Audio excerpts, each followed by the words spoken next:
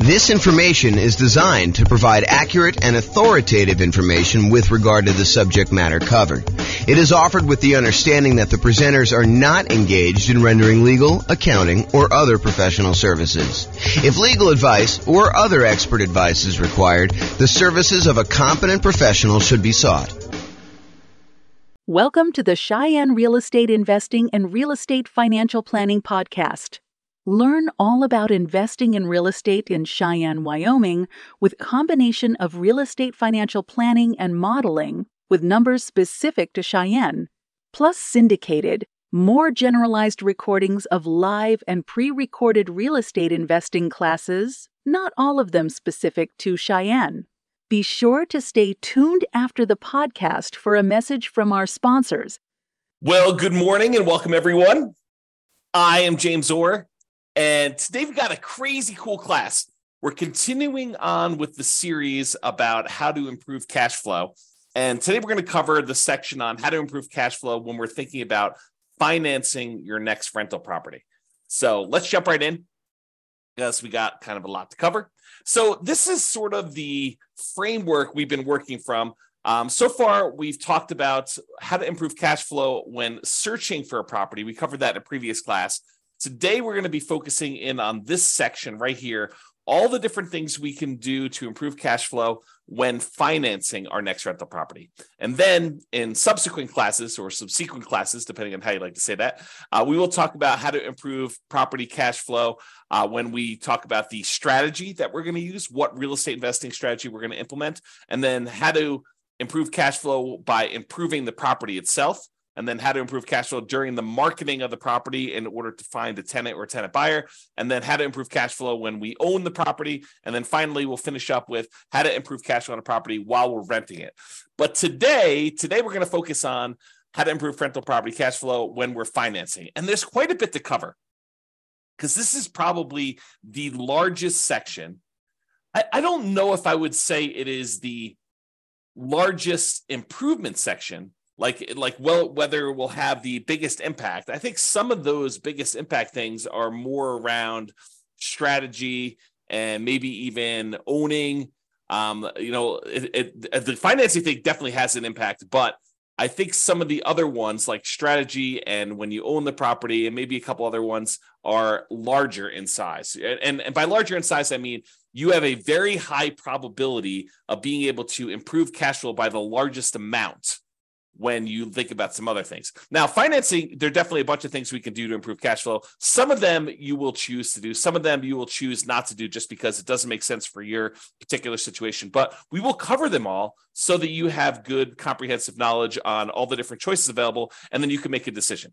All right, so what I've done, which I didn't do on the graphic, but I've done here, is I've broken it down into sort of subcategories for financing. So we'll talk about some sections where things you can do for financing before getting the loan, paying upfront instead of financing things over time, changing or improving the borrowers on the loan, your relationship with the lender and things you could do with that in order to improve cash flow, changing the amortization period, the terms of the loan, and then private mortgage insurance related stuff. And then things you could do with other properties, because, I'll get to it later, but things you could do with other properties to improve cash flow. And then non-traditional financing, we'll talk a little bit about some of those things as well. So let's jump right in, because I got a lot to cover and there's a lot of them to go over. So let's talk first about before getting the loan.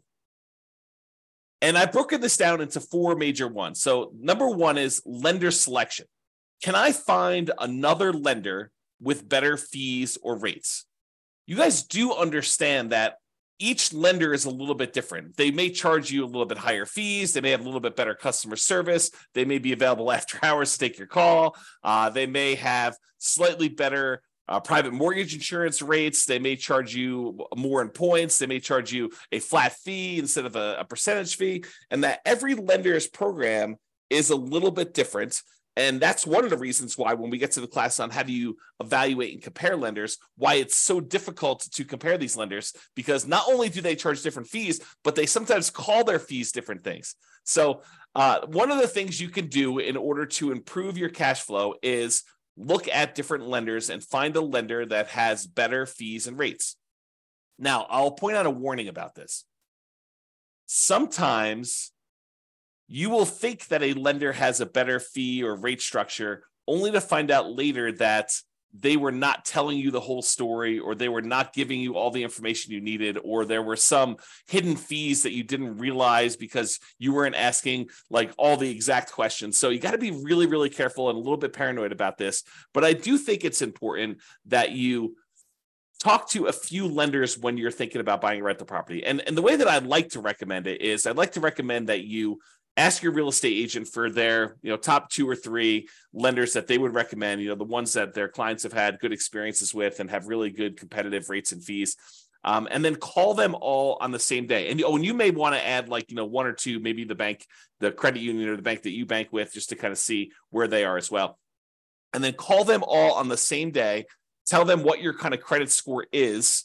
This is the short version of the class on how to evaluate the lenders, but tell them what your credit score is. Tell them you'll let them pull it if we decide to go with you together. But then I'd like you to give me a term sheet showing all the fees and costs of doing the loan and what the rate I would be able to get is with no points. And then I think you want to sort of price it out with no points. And then if you decide later you want to buy down points, maybe you go and reprice this stuff again. But I think for the most part, you're going to price it out based on no points. And then you're going to make your decision based on that.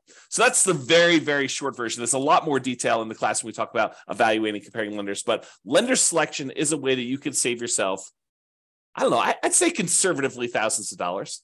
In some cases, it's hundreds of dollars, but if you're really looking at the wide range of what different lenders offer, this could be thousands of dollars, and thousands of dollars could be used to do other things like buy down the interest rate as an example and get a better cash flow on the property. So lender selection is really important. I think you should focus in on that. You can also choose to select your loan by closing costs.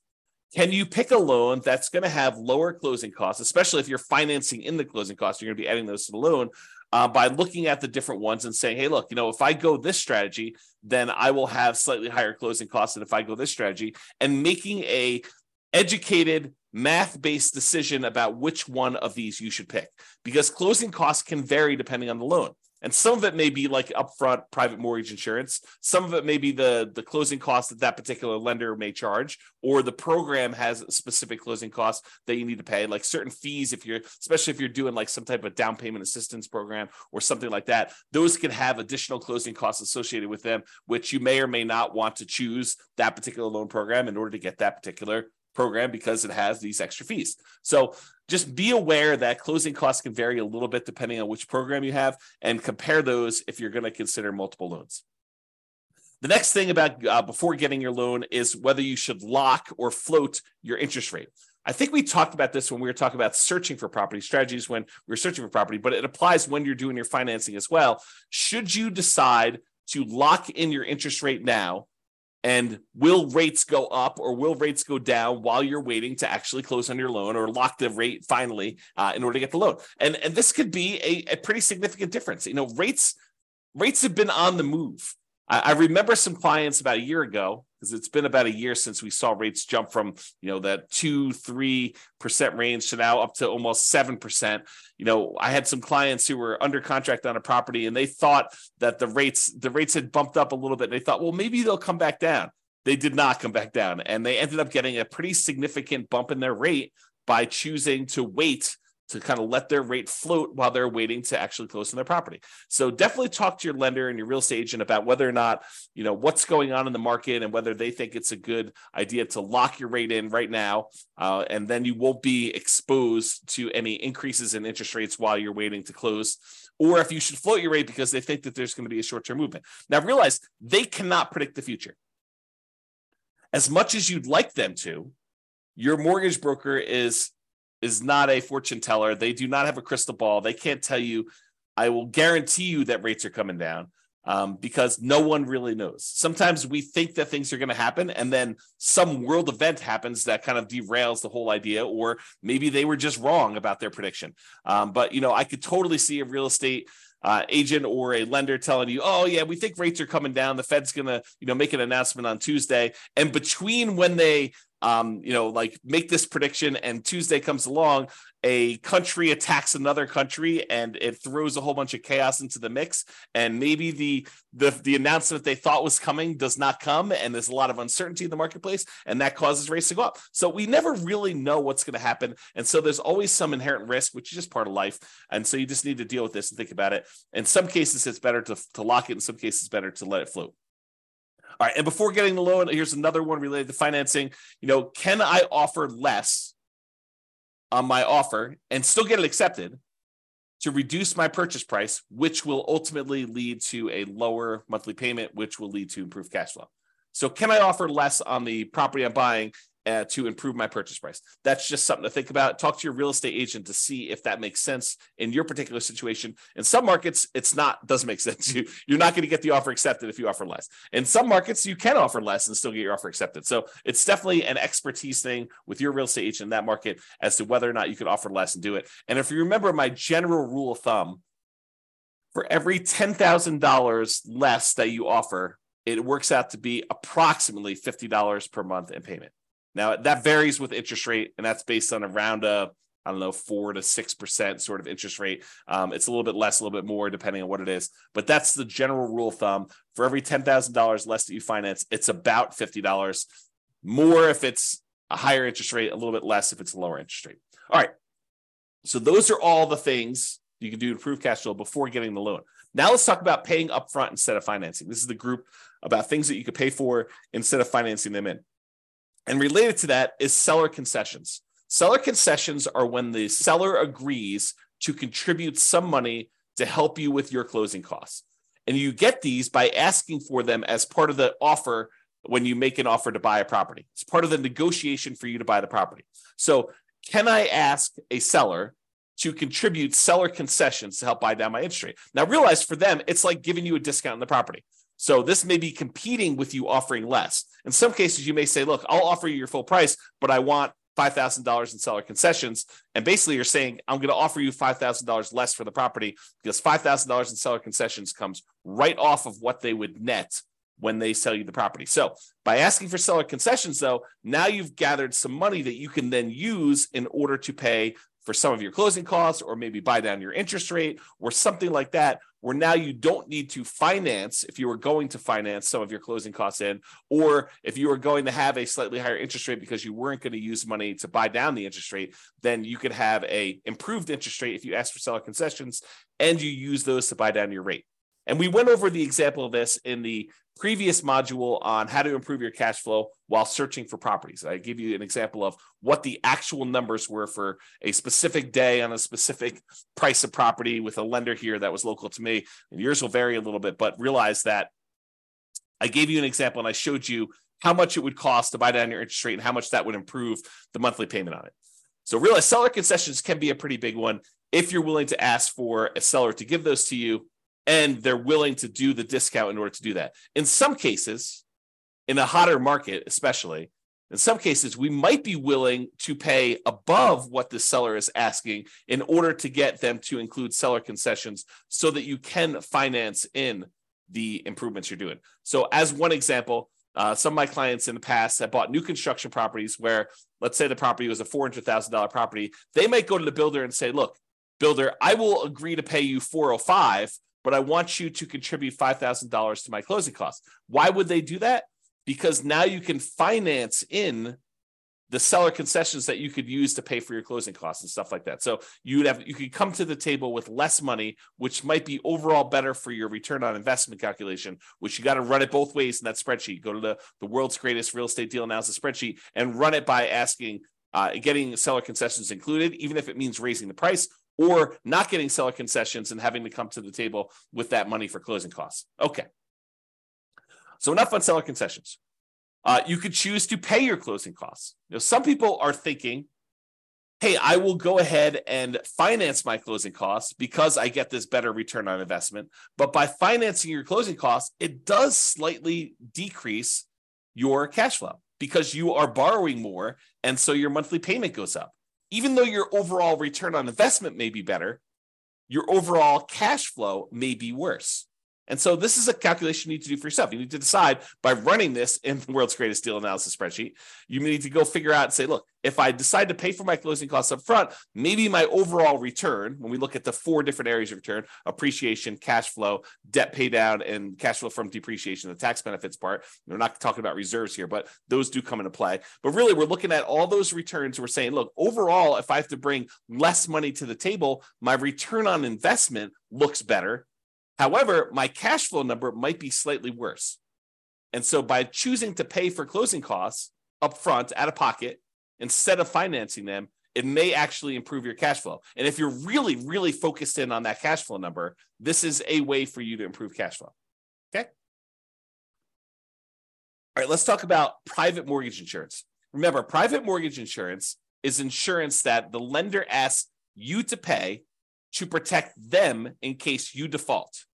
The idea is this. The lender says, look, I really want you to put 20% down in order to finance this property. But you really want to finance this property and only put 5% down. So they say, I will reluctantly agree to make you a loan if you only put 5% down. However, what I need you to do is I need you to hire this third-party insurance company, and I want you to pay them their premiums, their insurance premiums, such that if you default on the loan, they will make me whole. If I need to go sell this property and I have a loss because you didn't put 20% down and there's not this cushion of equity protecting me, if I need to foreclose on you for me to be able to sell it, get out of the property and make all my money back, including all the attorney's fees and probably selling at a slight discount and all those different things. So there's usually a 20% cushion of equity if you put 20% down. If you're only coming in, you're only putting 5% down, they want you to go pay a third-party insurance company that will protect them in case they need to sell the property because you defaulted, they foreclose, and they need to get their money back. And so you say, I will agree to that. I will pay this monthly fee or an upfront fee in order to have this insurance company protect you because I'm only putting 3.5% down or 5% down or 7% down or 19% down. Anything less than 20% is typically what you need for PMI, what they require for PMI. Okay. So there's a couple options with PMI though. In one case, you could choose to pay PMI monthly. Some of these private mortgage insurance companies will allow you to pay your private mortgage insurance monthly, and some of them go away after you've gotten back up to that 20% equity. Not all of them. For example, FHA never goes away. But some of them will go away. They'll say, okay, we can now remove PMI once you've gotten to the point where you've got 20% of equity, when you get to 80% loan to value. So you could pay monthly as one option. Or the insurance company says, hey, look, instead of paying monthly, what you could do is you could pay a one-time upfront lump sum payment instead of monthly. And if you're concerned about cash flow on your rental property, you don't want to have this $150 to $250 a month private mortgage insurance payment on a $500,000 property, somewhere in that ballpark. And it varies a little bit. There's a lot of things that go into PMI, which we'll cover in the classes on PMI. You can go into the control panel in order to watch the video I have on that already, or we'll do another one here coming up soon.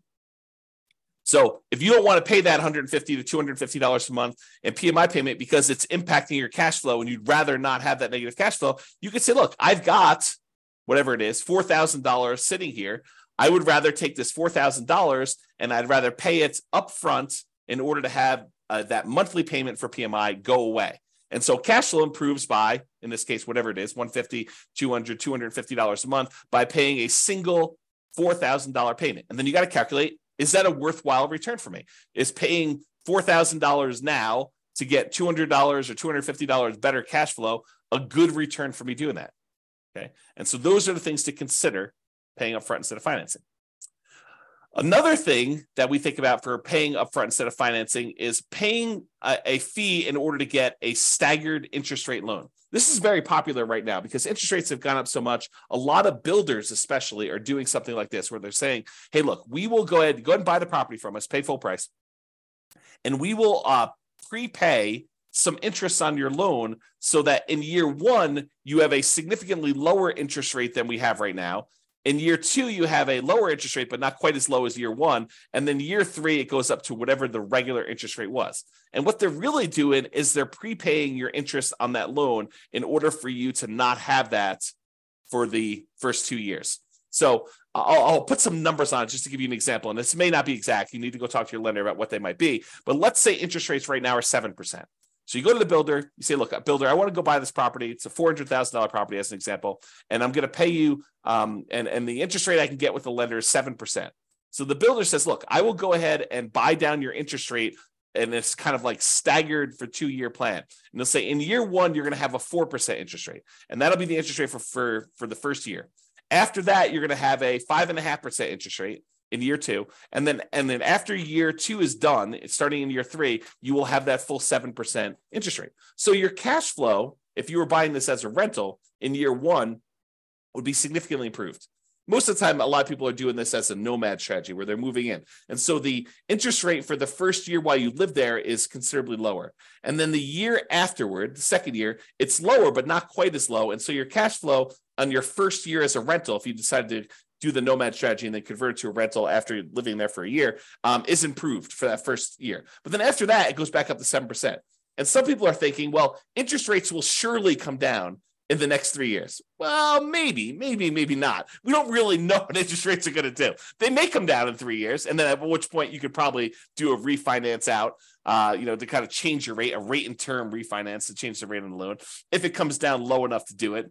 And remember, if you were living in the property and then you moved out and now it's an investment property, it's a very different kind of like rate that you might get on investment property than if you got in an owner occupant. It's usually higher. So you got to kind of consider these things when you do that. In general, I'm not saying they're bad. In general, though, I don't like the staggered rate idea. I mean, if you're only going to hold a property for a short period of time, I could see it being beneficial to do for a very brief period of time. But I'd almost rather they take that money and give you a lower rate for a 30-year term. That way you can keep that loan for 30 years. Although some people are like, but James, I'm going to be refinance. I'm going to sell the property because I'm going to reuse the equity. I'm going to re-leverage up. I'm going to do a cash out refinance, or I'm going to go and do a rate and term refinance when rates come down. So why would I go buy down the rate for 30 years if the rates are higher than what I think I'm going to get? Well, we don't know what the future is. And so I think that's one of the big concerns about whether you do this for 30 years or not. Maybe I should do a separate class on that idea.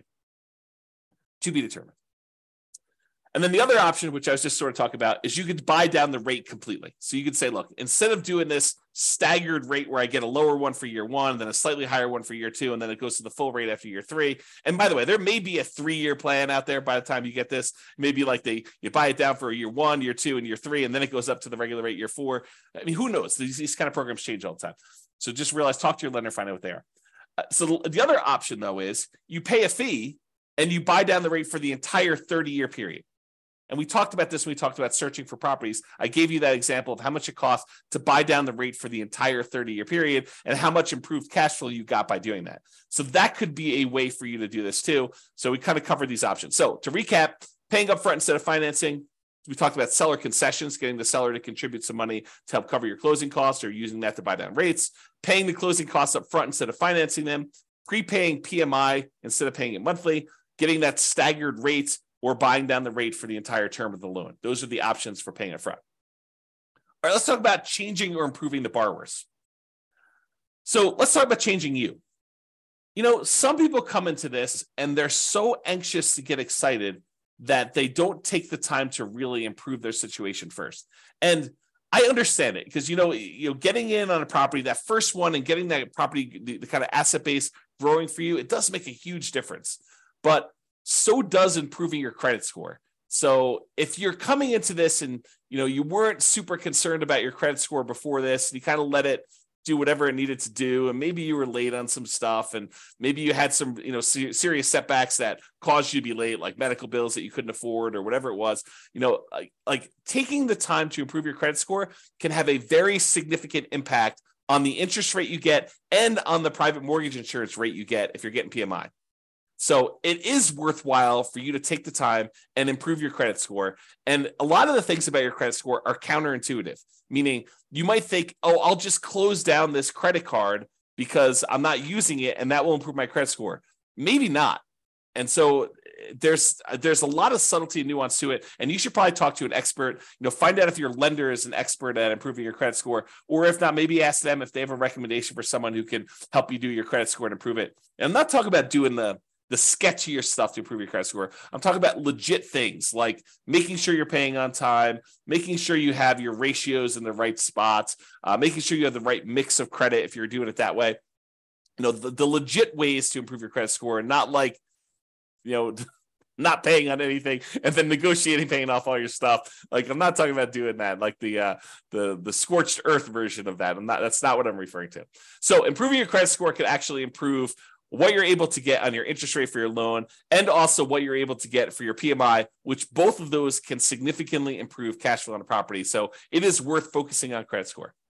Now, if you have a relatively weak credit score, you may want to consider talking to a friend or family member, which I'm not even going to go into the details of this because it takes a certain type of love and trust for another person to come in and co-sign, be member of a loan in order for you to buy a property. But if you can get your friend or family member to agree to this, good for you. And that could possibly improve your interest rate, get you better interest rate on the loan. If they have better credit than you and they're a better borrower, and in a lot of cases, getting your rate on PMI, if you have more than one borrower on the loan, it does lower your rate. That's one of the calculation parts of a PMI. So adding another friend or family member to your loan when it makes sense, and it legitimately makes sense, talk to your lender about this. That could actually improve your overall cash flow. It could improve your credit score. It could improve your PMI rate, and so it could improve cash flow on that. Now, on the other end of that spectrum, let's say you and your significant other are about to buy a house, and I'll be nice. You have awesome credit. Your significant other has not been the most responsible with money, and they've had credit challenges in the past, and they are really hurting your interest rate, and they are really hurting your private mortgage insurance rate that you're getting on the property. And you could qualify for the loan otherwise. You've got the good job, and you're the one that you've been responsible with your money, and you can qualify. You can get the good rate there. So you might want to consider, even though you love your significant other, you may want to consider getting the loan without them on it, so that your overall cash flow and your private mortgage insurance, or your overall cash flow, but your loan interest rate and your PMI rate are better, and you therefore have cash flow. You do not need to voluntarily take a worse cash flow position for love. You could be practical about this. Maybe talk to an attorney even about adding them on as soon as you close on the property, deeding them onto the property. Talk to your attorney about whether this is legal and how to do it correctly in your state. But you could maybe go get the loan yourself, buy the property yourself solo, and then add in your significant other for the sake of love after you close on the property. That way you get the benefit of the better cash flow, the better PMI rate, and they also then own the property with you if you're doing that. And as an aside, some married couples will go ahead and buy properties independently. They'll have one buy a property, then the next one will buy the property, then the next one will buy a property, and they keep alternating back and forth, because when you're doing non-owner occupant financing, you are limited in the number of loan spots you can get with 30-year fixed rate financing. And so a lot of them will try to go ahead and do 10 independently, just all in their name, and their spouse will do 10 solo in just their name. But definitely talk to your lender about if this is your plan, because I've heard that some lenders don't like it if you're filing joint tax returns. They will sort of count them all together. But if you're doing independent tax returns, then they may say, hey, look, you've got your own tax return. You could do 10. You're doing your own tax return. You could do 10. And so do some loan planning with the help of a good lender in order to do this, which reminds me, we talked before about choosing a lender based on their kind of rates and fees and stuff, and realize I personally would be willing to pay a small premium, not a crazy large premium, but a small premium, not necessarily choose the cheapest lender if this lender is providing additional value, like this idea of loan planning and improving my credit and things like that. That's worth something. And so paying a small premium in order to do that makes sense to me. Okay. Now I've gone off on that tangent. So removing a borrower could actually help you get a better interest rate, get better PMI. And so you may want to consider, for the sake of love, for the sake of love, leave them off the loan and then put them back on, so that you guys get overall improve your situation and your kind of cash flow on the property. And then using a similar idea to adding the borrower, you could partner with somebody who is a loan partner who could just get better loan terms. So the idea is maybe you form an LLC, And in the LLC, you are providing either the deal and some of the capital or the deal and all the capital. And you're bringing in a third party who is a super strong qualified borrower. And they are becoming one of the partners in the LLC, one of the owners in the LLC. And they're the ones getting and signing for the loan. And that could be a better way for you to do it than if you were to go do this solo, get the loan, or if you guys were both to go buy it and, kind of like both of you on title solo, so go talk to your attorney about structuring this and how it would work, and talk to your lender about how this would work with having a loan partner and whether that gets you better loan terms. Okay, so we talked about that. Now let's talk about your relationship with the lender. And I will tell you, of all of the strategies we have here, these are probably the ones I've seen the least, actually get seen implemented the least, and probably the ones that have the least impact. But they do sometimes come up, so I wanted to mention them to be comprehensive. So here are two different things that discuss your relationship with the lender. Number one, some lenders will allow you to get a small discount on your interest rate if you set up automatic payments. And it's usually on an account that they have in their bank. So you go to your local credit union, and your local credit union may have some program. They don't all have this, but this is why I said that this is one of the ones I've seen the least. But some credit unions may say to you, hey, our rate is 7%. However, if you actually set up auto pay on the checking account you have with us, then your rate becomes 6.875 for the life of the loan. And so you may say, that makes a lot of sense to me. I'll go ahead and use the account that I already have with you that I'm going to use to pay on this loan. That makes great sense. I'll get an improvement on my interest rate. So that's one option. Some credit unions or banks or whatever it is may say to you, hey, look, if you have a investment account with us, you may get a slightly better interest rate if you have a savings account, a checking account, and your investments all with us and your mortgage. We might give you a small interest rate benefit by being a ideal customer that has a much larger relationship with you. Or they may actually say, hey, look, if you have more than X number of dollars on deposit with us, whatever that is, $25,000, $100,000, $500,000, then we will give you our preferred lending criteria, tier, whatever it is, in order to do that. You tend to see more of those with commercial loans, although maybe you see it with residential loans. Again, I don't see this very often, but I've definitely heard about people getting these benefits. I had one client at closing told me about their lender was giving them some type of preferred rate for doing some of this stuff. So check with your lender, see if that's appropriate for you. All right, change the amortization. Amortization has to do with the period of time over which your loan pays off. If you say you have a 30-year amortizing loan, that means that by making regular monthly payments, the loan will be paid down to a zero balance after 30 years. Or if you have a 15-year amortization, it means that a 15-year loan, by making the regular monthly payments, will be paid off down to zero at the end of 15 years. Okay, so when we talk about amortization, I'm talking about kind of like the period of the loan or how the loan is amortized to do that. So for example, with an interest-only loan, the loan is not amortized. You are only paying the interest that is due, and the balance of the loan is staying the same throughout that period of time. So you may be paying just the interest, no additional money toward the principal or the amount that you owe on the loan, and so the balance of the loan is not going down. Well, by paying interest only, that does improve cash flow. So you could choose, if your lender offered this and you were willing to do this, to say, look, I'm not willing to have a 30-year amortizing loan. I want to have an interest-only loan. Then you'll always owe the same amount unless you pay extra and reduce your principal. But I want to pay the same amount and only pay the interest on the loan, which would improve cash flow. If you think about it, this is part of our deal alchemy class. But if you think about the 4 areas of return we sometimes talk about, the appreciation part of the return, the cash flow part of the return, the debt pay down part of the return, and the cash flow from depreciation or the tax benefits part of the return, plus the reserves. But if you think about those kind of primarily 4 areas of return, what we're doing by doing an interest-only loan is we're using deal alchemy in order to say, hey, look, instead of taking the return we're getting from paying down the loan, the amount of money we'd be paying in principal, we're moving that return up into the return quadrant for the cash flow. So we're saying, look, we're taking a 0 return on debt pay down, and we're moving that to the cash flow portion of our return. So that could improve cash flow by doing that. So you could do an interest-only loan if you wanted to do that instead of having the loan be paid down.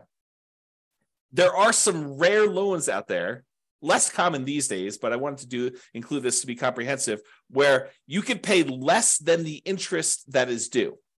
So if you think about it, you have a $400,000 property, a $400,000 loan, you're paying 7% interest on it. They can calculate out how much interest is due in that month. It's 7%, times the 400,000 divided by 12. That's how much interest is due in that first month. But if you decide to pay less than that amount, then the balance of the loan increases. It goes up. You no longer owe $400,000 after the first month. You might owe $400,200. And then the next month, your interest that is due is actually higher. And so if you have this negatively amortizing loan, the loan balance actually increases each time you make a monthly payment because you're not even paying the full amount of interest that is due, which improves cash flow, oddly enough, right? You're basically taking that debt pay down part of the return, and instead of making it zero with like an interest-only loan, you're making that negative. And then you're moving that return up into your cash flow part of your return because those things, they're kind of like opposite ends of kind of like a balance where if one goes down, the other one goes up, right? You think about it that way. So in this case, if you were willing to take a negative amortizing loan, which most of the time I don't recommend this because the amount you owe in the property is actually increasing each month. It's kind of a weird position to be in, but you could actually do this in order to improve cash flow. All right, rate from loan term. So I don't know if you realize this, but if you get an interest rate on a 30-year loan versus the interest rate on a 15-year loan, the interest rate on a 15-year loan tends to be lower than the interest rate in a 30-year loan. So if you go to a lender and you ask them for quotes for both a 15-year loan and a 30-year loan, the 15-year loan will have a lowest interest rate. It'll have a higher payments because you're paying off the same loan amount over a 15-year term. So the amount you're paying in principal goes up considerably. So the payment amount on a 15-year loan will be much higher, and the payment amount on a 30-year loan will often be much lower.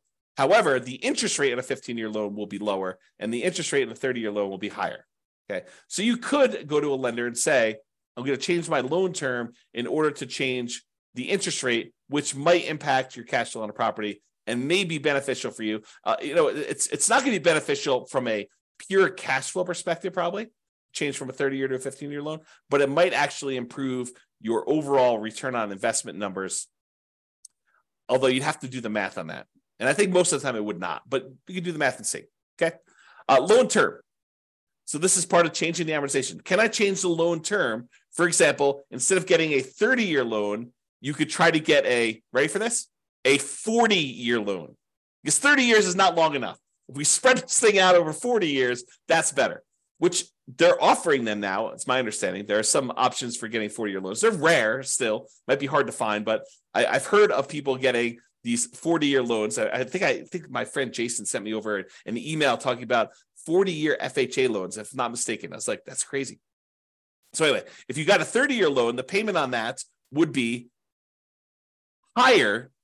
Hard for me to even say. 30-year loan would be higher than if you got a 40-year loan for the same reason that a 15-year loan would be higher than a 30-year loan, right? If you're trying to pay off a $400,000 loan over 15 years, the payment for that's going to be higher than if you try to pay off the same $400,000 over 30 years. Well, you could do the same idea. If you go from 30 years to 40 years, your payment will actually go down. And so that would improve cash flow. Something to consider. All right. So we've talked about changing the amortization. Let's talk about loan terms. Loan terms are sort of like the things that go into the loan. So amount borrowed. Could you put more down, larger down payment, to reduce the amount that you're borrowing? Or could you buy a less expensive property, put the same percentage down, and reduce the amount you're borrowing? Because by reducing the amount you're borrowing, that would improve your cash flow. So change the loan terms. Either put more down or reduce the amount that you're borrowing by buying a less expensive property. You can also adjust this by adjusting the loan to value. Can I put more down to improve my interest rates by doing a lower loan to value? For example, if you put 20% down to buy an investment property, they will quote you a certain interest rate. Let's call it 7.5. However, if you put 25% down, if you put 5% more down, not 5% more of the 20%, but 5 points more. So 20 to 25. I know that's confusing. Put 25% down instead of putting 20% down. then they will give you a lower interest rate. It may go from 7.5 to 7%. It's that significant. So a lot of times when you run the math, if you've got the ability to come up with extra down payment, one of the biggest jumps you tend to get is going from that 20% to the 25%. And they do usually have jumps for 25 to 30 and 30 to 35. They just tend to be a little bit smaller. But there's a big risk, or at least perceived, it probably is true, but there is a big risk reduction for them by having you go from 20% to 25%. And so they will often give you a better interest rate from going from 20% to 25%. And it can be significant. This could be a significant way to improve your cash flow from two perspectives, right? First of all, you're borrowing less because you're putting more down. And secondly, by getting more down, you're getting an improved interest rate, which will further improve your cash flow. So you get like a double positive benefit by putting this more down in order to go from a certain loan to value to a higher one. And by the way, this applies to from putting 3.5% down the FHA loan to maybe putting more down, or putting 5% down on a conventional loan to putting 10% down. So this could also improve it that way. You got to call up your lender and find out what the difference is at that time for you and your specific credit score and your specific loan amount, and see what the numbers are. And they change all the time. So I can't give you like a fixed number. It's always this. You got to call your lender to find out, but it can improve it. Okay. And another option is, instead of getting fixed rate financing, which I'm a big fan of, being able to lock in a interest rate for 30 years makes a lot of sense for me. You limit any type of interest rate risk you have moving forward. And even though everyone thinks, hey, interest rates, they're really, really high right now, they're not really, really high right now. I think I did this, I did like a confidence meter, an interest rate confidence meter, where I showed you what percentage of the time in all of the history we have for 30-year loans have interest rates been above this thing. And I don't remember the exact number. I probably should go look it up before I quote it on here, but it was something ridiculous. Like the interest rates were higher than 7%, 60% of the time, or something crazy like that. Okay, you can go look up my confidence, I think it's called interest rate confidence meter that I built, and you can put in your interest rate that you're getting right now, and it will tell you over historic time what percentage of time the interest rate was higher than that. And people think, 7%, that's really high. No, it's not really high. It's not even a halfway. Right? Half the time it's been more than that. Okay, so could interest rates go back down? Absolutely. Could interest rates go up from here? Absolutely. And so getting a 30-year fixed rate financing eliminates that upward risk you have and locks you in. Now, there's a great benefit of getting these 30-year fixed year financing, because if rates do come down, you can choose to pay a little bit of money and ratchet that rate down. You could go from 7% back down to 5 or 3 if it goes back down that low. Okay. But you don't have the risk of it going up to 9 or 11 or 15 or 18, which it has gone to.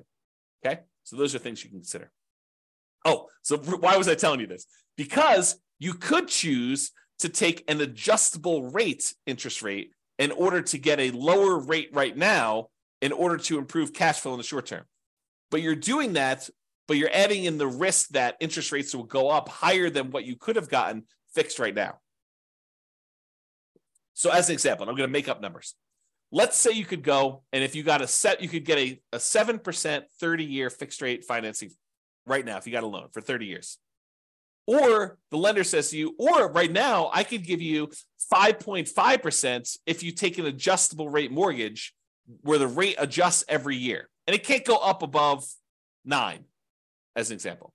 And you're like, wow, the cash flow difference between 7% right now and 5.5 with an adjustable rate mortgage, 7% fixed rate for 30 years versus 5.5 where it adjusts every year, or maybe it's fixed for 5 years. They get you with this, right? They're like, hey, it's fixed for 5 years and then it adjusts every year after that. You're like, oh, that sounds great.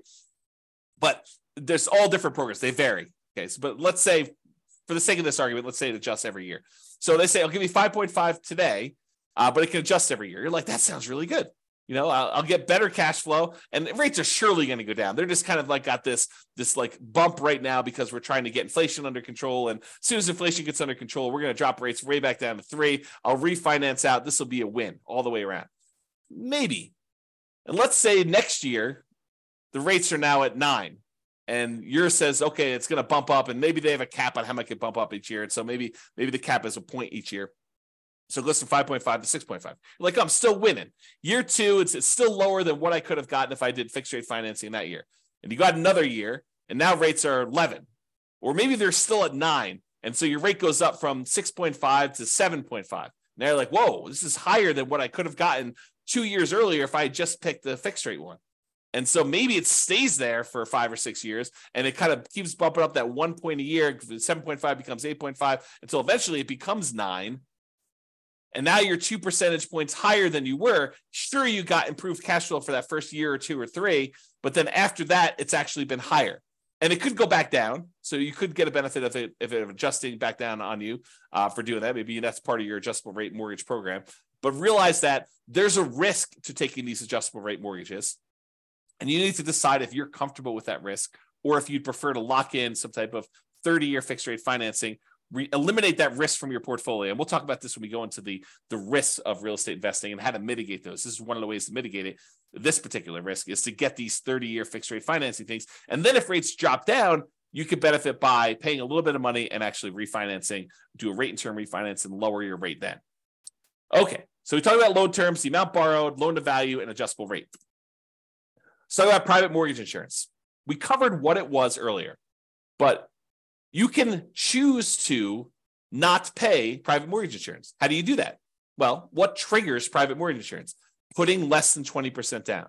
So you could choose to say, I'm not going to put less than 20% down. I'm not going to do a 3.5% down FHA loan or a 5% down conventional loan or a 15% down non-owner occupant investor loan. I'm going to choose to save up a little bit more, get to the point where I have at least 20% down, in many cases, maybe 25% down, and not have to pay PMI at all. So can I put more down to eliminate or even reduce? Because if you put more down, even if you don't get rid of the PMI, it does reduce the PMI, the private mortgage insurance premium that you pay. The premium on someone putting 3% down versus putting 5% down is different. It costs you more in private mortgage insurance if you only put 3% down than if you put 5% down. Why? Because there's more risk to the insurance company in case you default. It's as simple as it is, okay? Or if you aren't willing to put more down to get rid of this, you could choose a loan program that does not have monthly PMI. As an example, if you have VA eligibility, the ability to get a VA loan, you served in the military, there's some other eligibility requirements, but that's the primary one. If you served in the military, the VA loan does not have monthly PMI. They have a upfront like guarantee fee or VA funding fee that acts sort of like private mortgage insurance. Basically, they're collecting this funding fee that, and then the VA is actually guaranteeing the loans for the lender. So if the lender says, "Hey, look, they defaulted, they only put 0% down, and they defaulted on this," the VA then guarantees the lender and pays them for that. So that's why there's a VA upfront funding fee. It acts like a version of PMI. It's not called PMI, and it's not monthly, so it improves your cash flow, and you can finance it. But that's kind of sort of how the VA thing works. So you could choose a loan program that does not have monthly PMI and do it that way. All right, so that's the eliminate PMI option. We talked about this before. You could prepay PMI. You could choose to pay for PMI in one upfront lump sum payment instead of monthly, and that would improve your cash flow. You pay $4,000 instead of $200 a month. Cash flow improved at a cost of $4,000 upfront. And the other thing, which we also talked about, is improving your credit so that you can get better PMI rates and better interest rates. So it can improve your credit. Improving your credit can actually impact cash flow in 2 ways. All right. So that's all the stuff about private mortgage insurance. All right, let's talk about other properties. So if you think about this, a lot of times we're focused in on how do we improve cash flow, and we're like laser focused on how do we improve cash flow on this property that's about to buy, that's right in front of me right now. But sometimes it's better to take a step back and say, okay, I want to buy this property. However, I'm really most concerned, and maybe this is not true for you, but I think it's true for most people. I'm really most concerned about my overall cash flow picture, not just cash flow on this one property, but if I can improve my cash flow overall, even if it means the cash flow on this property is slightly worse, but I can actually do it with like all of my properties combined, it is a net improvement, a significant net improvement, hopefully, then that's better. Because really, we don't care if we're making $100 a month or $200 a month on a particular property. We care what we're doing overall on all of our rental properties combined. That's really what's going to get us to financial independence. So if you think about that, we really should ask some questions about, well, what about other properties we own?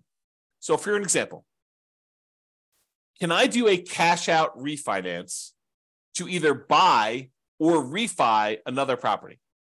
So imagine for a minute, you have a lot of equity in another property and you only have 5% down to buy this property. Or maybe you have, let's make it easier decision.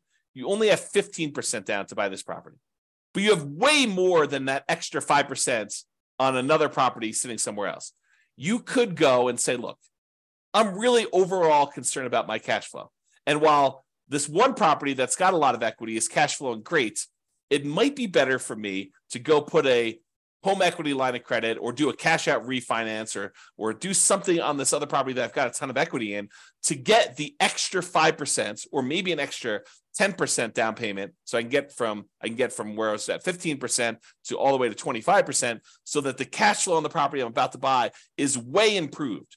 I would hurt my other property that I had a little bit by doing this money and borrowing against that one, but it would mean such a big difference on the other one that I'm about to buy that it is worth doing. Think about it that way. You went from having let's say you're doing a non-owner occupant loan, an investor loan. So you'd have 15% down, you'd otherwise have PMI on that one, and the interest rate in a 15% down loan tends to be pretty ugly.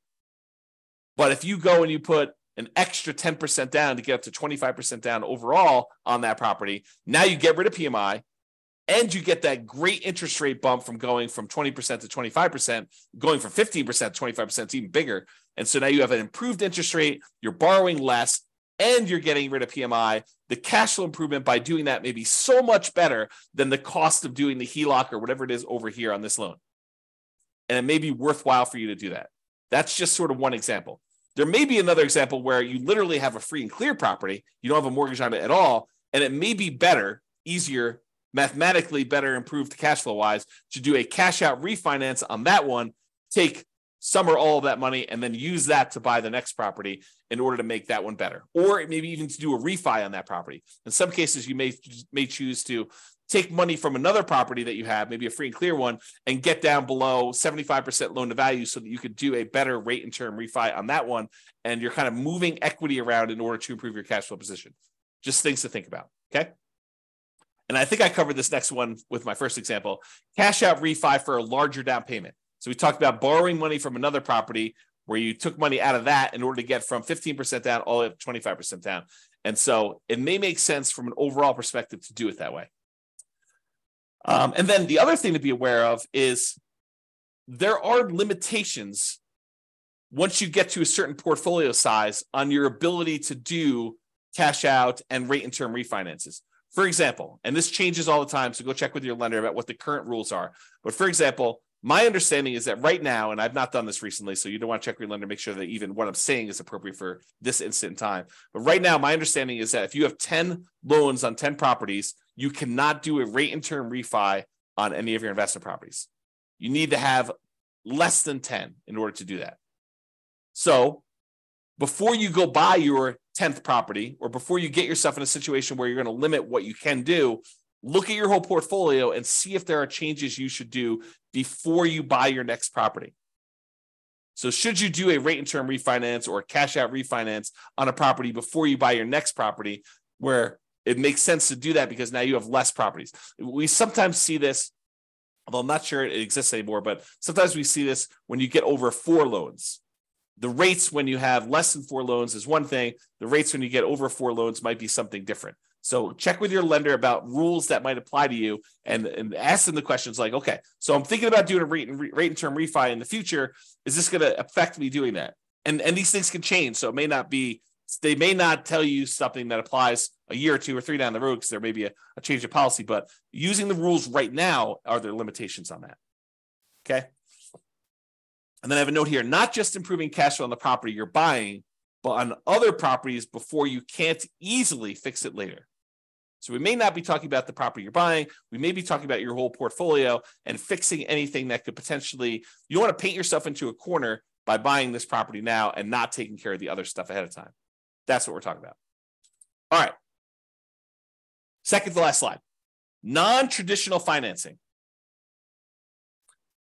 If you have cash, you could just pay cash for this property and avoid financing altogether. Someone says to me, hey, James, so interest rates are at 7%. I don't want to pay the 7% because, the interest rates are really ugly and the cash flow gets really ugly. What can I do?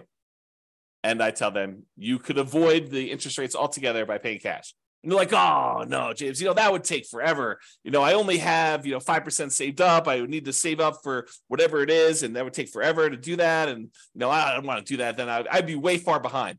Well, having done modeling on saving up until you have enough to buy free and clear properties and how long that takes to be financially independent, doing that strategy where you buy rental properties free and clear using the same savings rate you'd have if you were buying rentals much faster, doing the 5% down or 20% down or 25% down. So I can compare the time it takes you to be completely financially independent, saving 5% down, buying owner-occupied properties, moving in, living there for a year, converting those to a nomad when you save up another 5%, to 20% down, where you buy non-owner-occupied properties, to doing 25%, where you buy non-owner-occupied properties, to saving up and buying properties free and clear. The extra time it takes to buy the properties free and clear is nowhere near how much extra they think it is.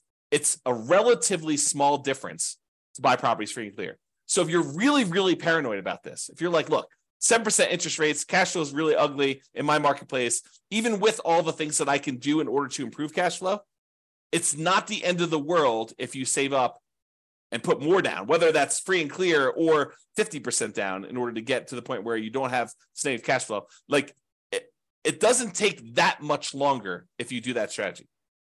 It's more discipline, and you got to do some stuff with the money in the meantime. But think about it this. Well, I'm not going to go into this. There's a whole class coming on this idea of speed versus the speed of 5% down or 20% down, 25% down versus buying properties free and clear. And probably another class eventually on 50% down. I just haven't run the numbers on putting half down, which I just need to do, right? So it's not hard. I just need to take the time to do it.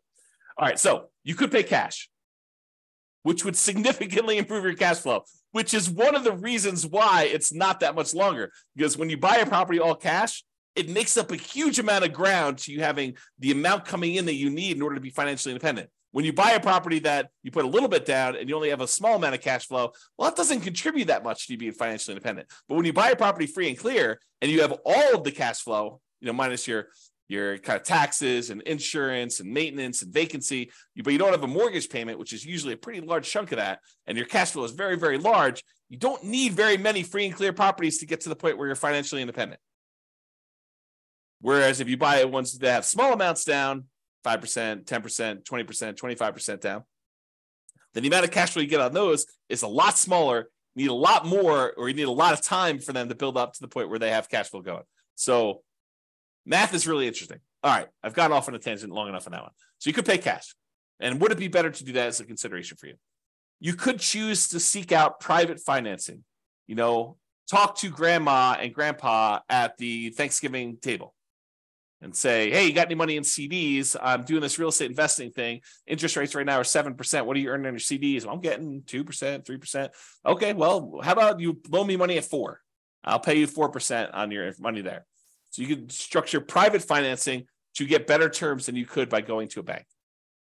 Or all the creative financing things like owner financing, where you negotiate with the seller to get like purely bespoke financing terms, where it doesn't matter what the market's doing. You and the seller come to terms over what interest rate they're going to charge you, whether that's 11% a premium or 3% a big discount or 0% in some cases, right? Depending on how you structure it. So you could do owner financing like that. You could do subject to or wrap financing. Subject to is where you buy a property and you leave the existing loan in place. You're buying the property subject to the existing financing.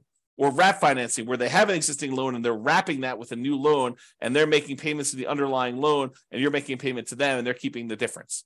Or the lease option family, acquiring properties on lease option, where you're agreeing to lease a property from somebody for a period of time, and you have the rights to buy that. You have an option to buy it in a year or 2 or 3 or 4 or 5 or 10 in the future. Or maybe it's a lease purchase where you have a lease in place and you have a purchase contract that goes out a year or 2 years or 3 years or 4 years or 5 years or whatever it is, like that whole family of things. So would a seller consider some type of creative financing could be a solution to improve cash flow while we're talking about financing? And would those be better terms than you can get now from a traditional lender? Things to consider. Or the last one, loan assumption. We have all these loans out there that got 3%, sometimes less than 3%, sometimes 4% interest rates. And now interest rates are up at 6s and 7s. And so the loans that they had before are attractive, and some loans are assumable. For example, FHA loans. The challenge I think we're running into here with these loan assumptions, we've got all these really attractive loans out there, but unless you can get a big enough discount where the amount you need to bring to the table is relatively small, you're assuming the loan at what their current balance is. And since property values went up so much, we have this huge amount of equity that a lot of these sellers at least perceive that they have. And so you need to either pay off that equity or structure it in such a way that you're getting a big enough discount where the equity is a reasonable amount to pay in order to acquire these properties. But these could be attractive ways to structure it if you can overcome some of the challenges we have associated with that. Okay, so that's it for all the traditional financing. So in conclusion, optimizing cash flow is about maximizing income and minimizing expenses. And I have a typo. Correct the typo. All right. It's about maximizing, All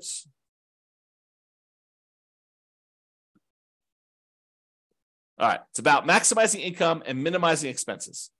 Your mortgage tends to be a very large percentage of your expenses on a rental property. It doesn't have to be, but it tends to be, especially if you're putting very little down. And there are several things you can do that impact the size of that expense, how big your mortgage payment is. That's largely what this class was about. Making financing a prime lever for improving cash flow. So if we can fix that very large percentage of your expenses, that allows us to significantly improve your cash flow, which is why this becomes such a big, robust area to focus on. It is better, in my opinion, to take time to more holistically look at and improve on all the various aspects and stages of what improves cash flow. And so this one was one that had a lot of different options, a lot of different ways to improve it. Not necessarily all the biggest ways, although some of them could be pretty big, but not all of them are the biggest ways, but they could be an improvement for you. All right, so that's it. Hope you enjoyed the class. This has been James Orr. Bye-bye for now. With home prices up, mortgage interest rates up, and rents up but not quite enough to counteract the higher prices and interest rates, cash flow on rental properties in Cheyenne is harder than ever. Book a call with the Real Estate Financial Planner to apply our proprietary 88 strategies to improve cash flow on your rentals. See the show notes for a link to schedule your call and improve your cash flow today. If you're a real estate agent, lender, or professional in Cheyenne that wants to help our real estate investor listeners, consider reaching out to learn about collaboration opportunities with this podcast. We'd love to add more value to our listeners by having you assist our investors buy, sell, and finance their real estate investments. See the show notes to schedule a call to discuss collaboration opportunities.